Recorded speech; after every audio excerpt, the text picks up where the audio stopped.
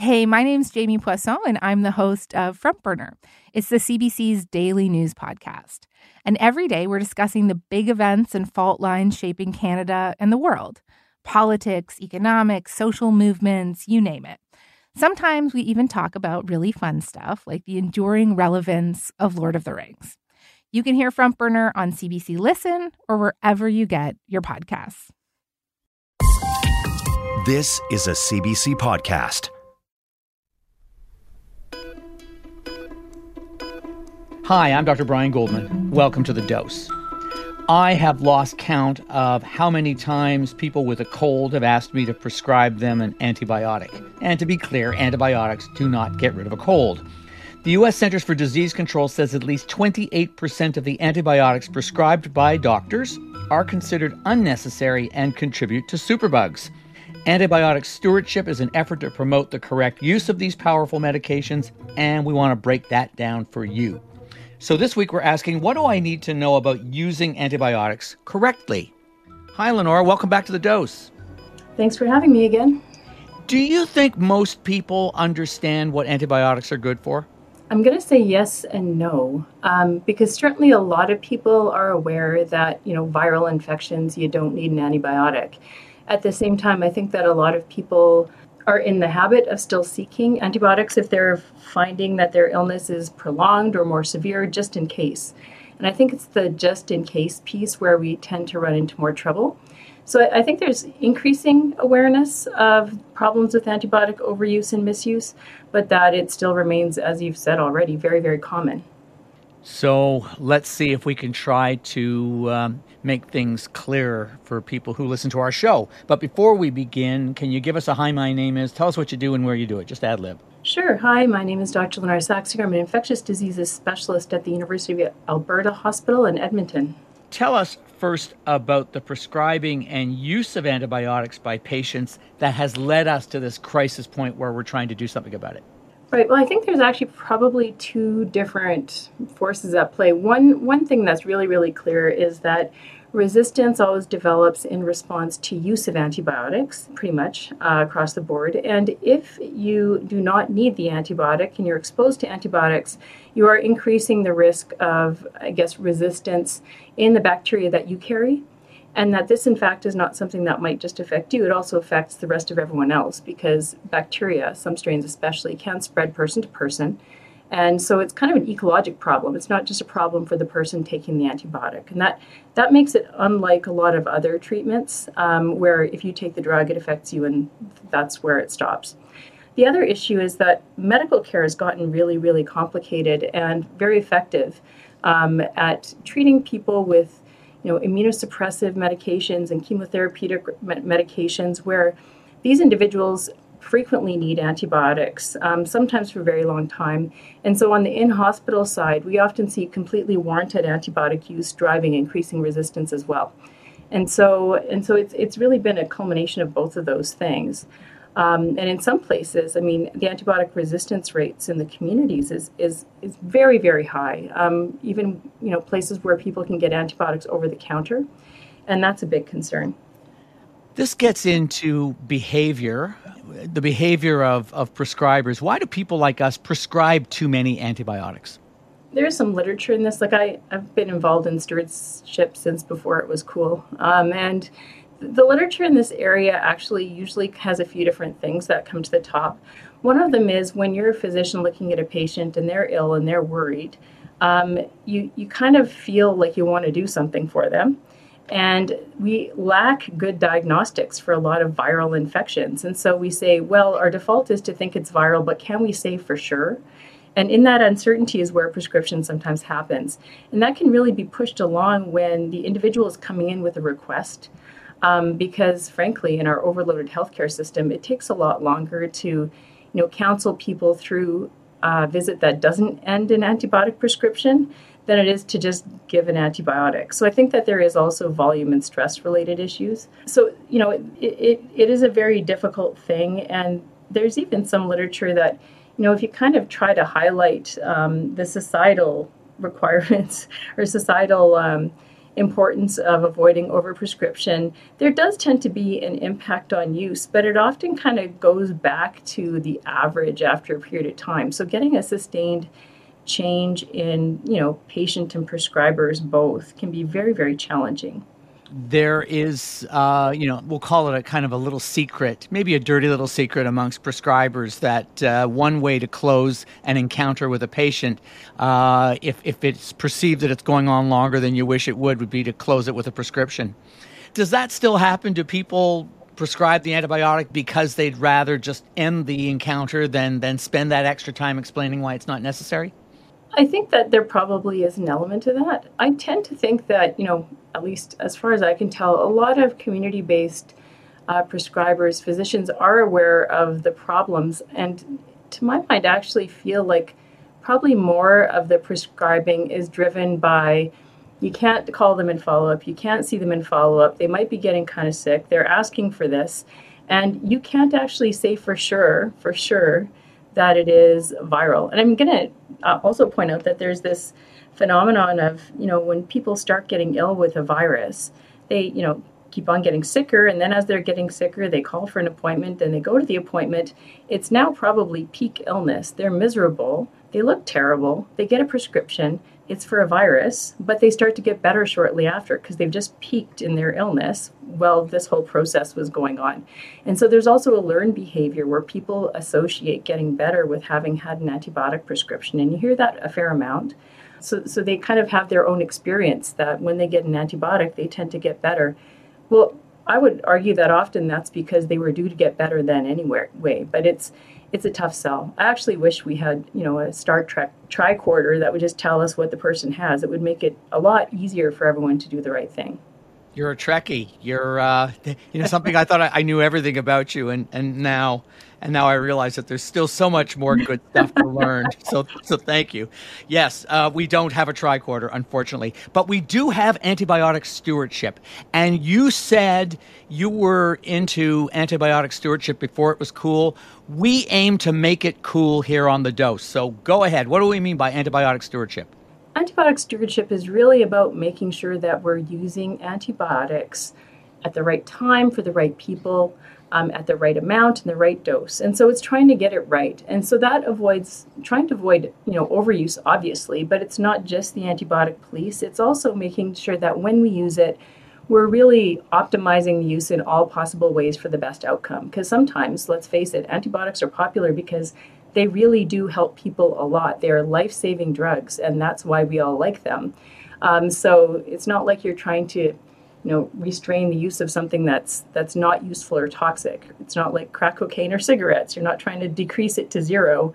If you decrease antibiotics to zero, you're running into some trouble as well. So it's really getting it right, and it's really trying to do all the things that support that. So you want to know what the resistance patterns are where you are, to make sure that you're using the right drugs and guidelines. You want to make sure that the diagnostic tests are being used properly. You want to make sure that people have tools and knowledge to avoid excess prescriptions. And it's interesting because you sometimes feel like you're the antibiotic police if you're in antimicrobial stewardship, but it is definitely more than that. You said something that's really interesting. You want to know the local resistance patterns. So that means knowing, for instance, for a urinary tract infection, whether there's a lot of ciprofloxacin resistance, where if you kept prescribing it, you would not be making people better. You'd probably just be increasing the amount of resistance, wouldn't you?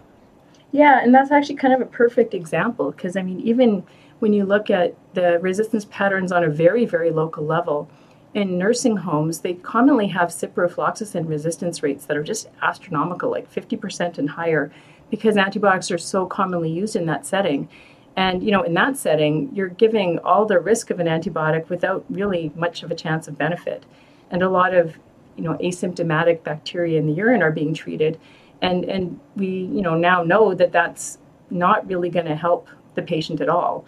So, there's a lot of kind of culture shifts, punny, I guess, and also lore that we have to really look at critically and start to change in order to address some of those problems. And the resistance rate patterns are usually attainable for people. Like they're usually available from the microbiology lab that would be a regional or provincial lab.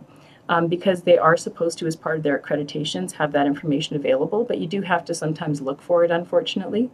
And theoretically, it should be updated, so you should never have data that's more than about a year old for the most common bacteria-drug combinations in your area. I know these are kind of early days, but how effective is antibiotic stewardship in curbing the incorrect use of antibiotics? So it really started probably mostly as an in-hospital programs would be the most well-established. And they show that you can reduce days on antibiotics, reduce antibiotic costs, improve outcomes with no evidence of risk of poor outcomes, and even reduce the frequency of isolation of resistant organisms in some cases when there's an active stewardship program kind of helping people along the way dealing with, especially the super high octane antimicrobials. On a community basis, it's a little bit harder because there's so many prescribers and so many settings for prescription.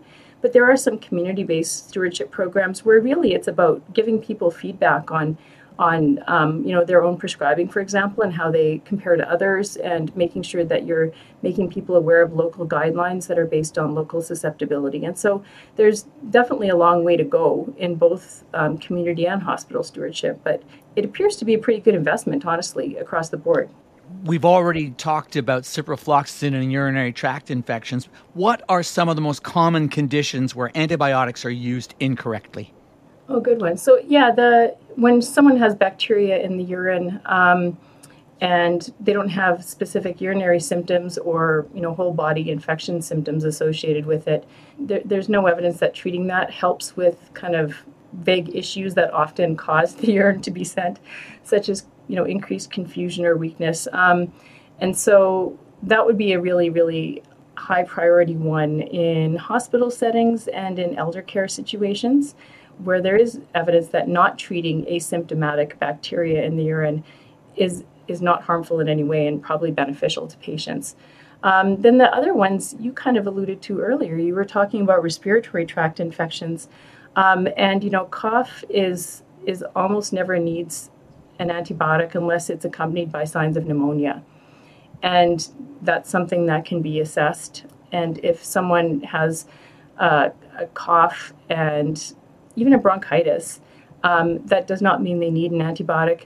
The other time that it might be worthwhile, aside from when they have pneumonia, would be if they have a exacerbation of chronic obstructive lung disease. So if they have chronic lung problems with a worsening status, there's some limited evidence that antibiotics can help them improve more quickly. But you don't want to overtreat. You just want to give the kind of guideline associated treatment in that period. The other ones would be like middle ear infections, otitis media. Don't always need an antibiotic. My pediatric colleagues would probably be able to go over that in more detail. And sore throats are frequently bacterial and don't always need antibiotics either. So all those kind of from the neck up, very common infections, there's sort of a discretionary clinical assessment that should guide antibiotic use for those.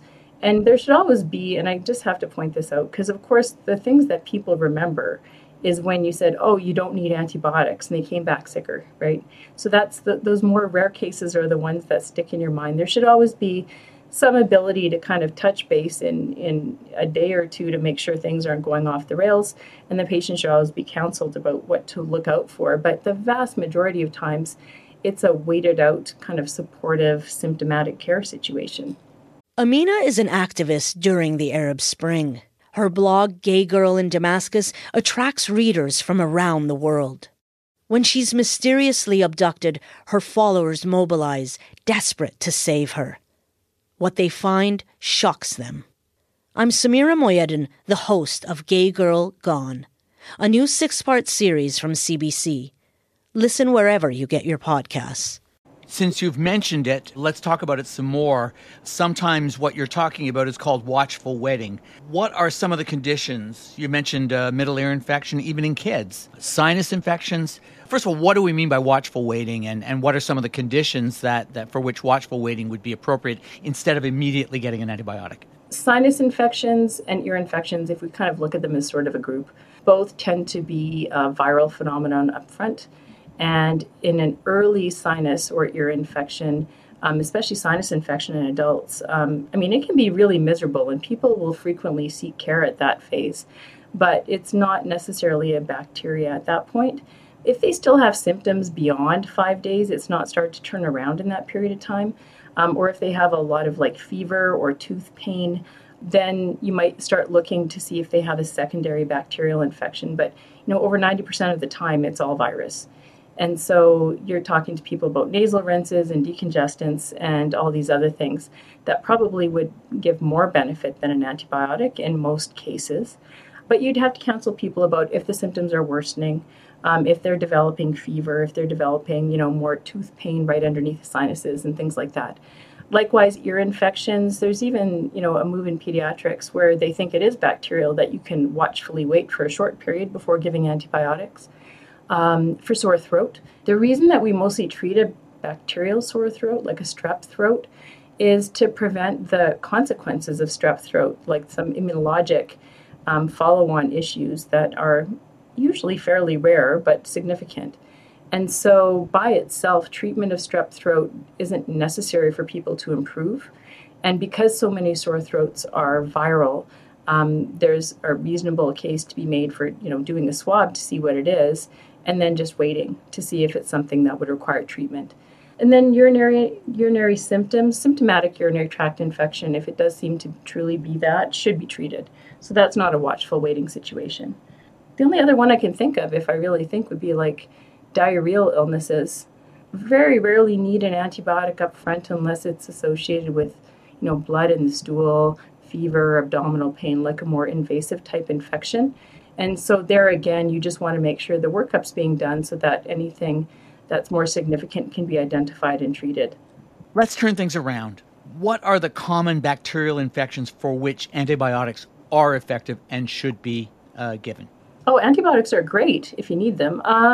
Like if someone actually has a pneumonia, pneumonia used to be a killer, and now it really is very uncommon to have that situation because even outpatient oral antibiotics can be very, very effective. Bloodstream infections, skin and soft tissue infections are, if you can see it and feel it and it has pus, probably is a bacterial infection with a few exceptions, and really that is very, very satisfying to treat. I mean, there's all the stuff that I'm seeing in hospital. The antibiotic part of the story is very important. And even though in hospital, we still try to pick the antibiotic that is most targeted to that bacteria without killing all the other ones as much as possible. We also try to make sure that we're not treating for longer than we need to. So we're really looking at things like the choice and the duration. So we're using the right thing for the right time without overusing and, monitoring to make sure that that's appropriate treatment. There's a real push in hospital actually to decrease, shorten the time that we give antibiotics for, and it's been largely successful, but it's something that's still in evolution. One of the things that I noticed right away about antibiotic stewardship is that the antibiotic chosen is often not the newest. And that makes me think about watching those prescription medication ads on particularly on U.S. television, those TV commercials for the latest pharmaceutical drugs. And yet when it comes to antibiotic stewardship, newest isn't necessarily the best. What do you know about that? It's interesting because we're kind of putting ourselves in a bit of a corner here because we usually, when there's it's some gee whiz new drug, especially on an in-hospital side, the pipeline for antibiotics is pretty poor. Like it really is not sufficient. Like we do need more antibiotic development to keep pace with resistance. But once something comes out, we're often inclined to save it for when we really need it, which doesn't really help the marketing of that medication. You do find that kind of the old retro chic drugs like doxycycline, penicillins, simple antibiotics are the preferred stewardship choice frequently. And so it is a little bit of a problem where we're saying, hey, develop some new antibiotics, but then we don't want to use them too broadly. The new stuff isn't always broader spectrum, but it frequently is, honestly. And it often is, there was a time when new antibiotics coming out would be very heavily marketed and then get used for everything.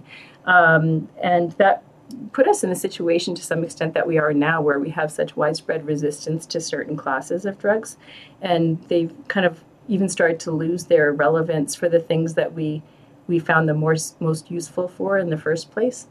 So it is a bit of a challenge. And we probably should be looking at, other ways to deal with this marketing issue and the drug development side. But, there is a bit of psychology there too, where newer is usually seen as better psychologically. And that kind of older stuff, people might feel like they're not giving as good treatment to their patients if they're using one of these older drugs, which is why I like to use the word retro chic, because I think it sounds cooler. But frankly, the bacteria don't care if the antibiotic is new or old. They just, if it works, it works. So there is some messaging around that, and you do find the stewardship guidelines do tend to lean on certain kind of workhorse antibiotics, and we often like ones that are a little less likely to select resistance for other antibiotics as well. And finally, what's the harm in taking an antibiotic when I don't need one? I know you and I know what it is, but I think we need to spell it out. Sure. I'm going to actually start with the harms that people often don't think about. But antibiotic adverse events are one of the top reasons for drug adverse events to be seen in emergency rooms. And so, people can have rashes, they can have anaphylaxis, they can have, delayed hypersensitivity reactions. They can have a disturbance of their, bacterial ecology in their gut and get a diarrhea related to a bacterium called Clostridioides difficile, which is something that's very squarely associated with antibiotic use. So there's some actual risk to taking any medication, and if you didn't have anything that needed it for treatment, you're taking on that risk without a potential benefit. And then the other thing, of course, is if you're taking an antibiotic and it actually results in you then carrying organisms that are more likely to be resistant because they've been exposed to the antibiotic, they've started to figure out the antibiotic, and you get sick, you're a little more likely to have a resistant bacteria on this go-round. And so antibiotic use within the last 3 months is a risk factor for having a more resistant organism. So when I see someone in hospital, I look for that history to see if they had any antibiotic exposure recently that would make me think their current bacterial infection might be more difficult to treat. And so it's not a completely benign thing, although I think people really do, going back to the days when, antibiotics are wonderfully life-saving sometimes. People think of them as being more of a security blanket or, a huggy kind of stuffy, like it makes people feel safer to be on it. But I think that that's kind of a false feeling, that it is always a double-edged sword. And thank you for making that double-edged sword crystal clear. Dr. Lynora Saxinger, thank you so much for speaking with us on The Dose. My pleasure. Thank you. Dr. Lynora Saxinger is an infectious diseases specialist with the University of Alberta. Here's your dose of smart advice. Antibiotics treat bacterial infections and save lives when used appropriately. But when they aren't needed, they cause adverse effects and other harms. Their use also contributes to antibiotic resistance. When that happens, we have fewer antibiotics to treat serious infections that land patients in hospital. In Canada, an estimated 1 in 4 bacterial infections are resistant to the first drugs used to treat them. 15 people die each day in Canada from antibiotic-resistant superbugs. Antibiotic stewardship is the global effort to improve how antibiotics are prescribed to and used by patients. This effort is critical to protect patients from harm and to combat antibiotic resistance. You can do your bit to avoid unnecessary antibiotics. Take them only when prescribed and only when necessary. Since colds, flus, and COVID are caused by viruses, antibiotics won't get you better any faster. Likewise, you don't need antibiotics to treat most diarrheal illnesses since most are caused by viruses. Do your best to prevent infections and stop them from spreading by hand washing, the safe handling of food, and by limiting close contacts with others during an illness. Antibiotics are indicated for ear and sinus infections, strep throat, bacterial pneumonia, and bladder infections. If you receive an antibiotic, take it as prescribed and for as long as your doctor or nurse practitioner has indicated. If you have any leftover antibiotics, you should return them to the pharmacy. Do not dispose of them yourself. In certain bacterial infections, you might get better without an antibiotic. In that case, your doctor or NP may recommend watchful waiting for 2 to 3 days to see if you get better on your own. If you have topics you'd like discussed or questions answered, our email address is thedose@cbc.ca. If you like this episode, please give us a rating and review wherever you listen. This edition of The Dose was produced by Stephanie Dubois and Jason Vermesh. Our senior producer is Colleen Ross. The Dose wants you to be better informed about your health. If you're looking for medical advice, see your healthcare provider. I'm Dr. Brian Goldman. Until your next dose.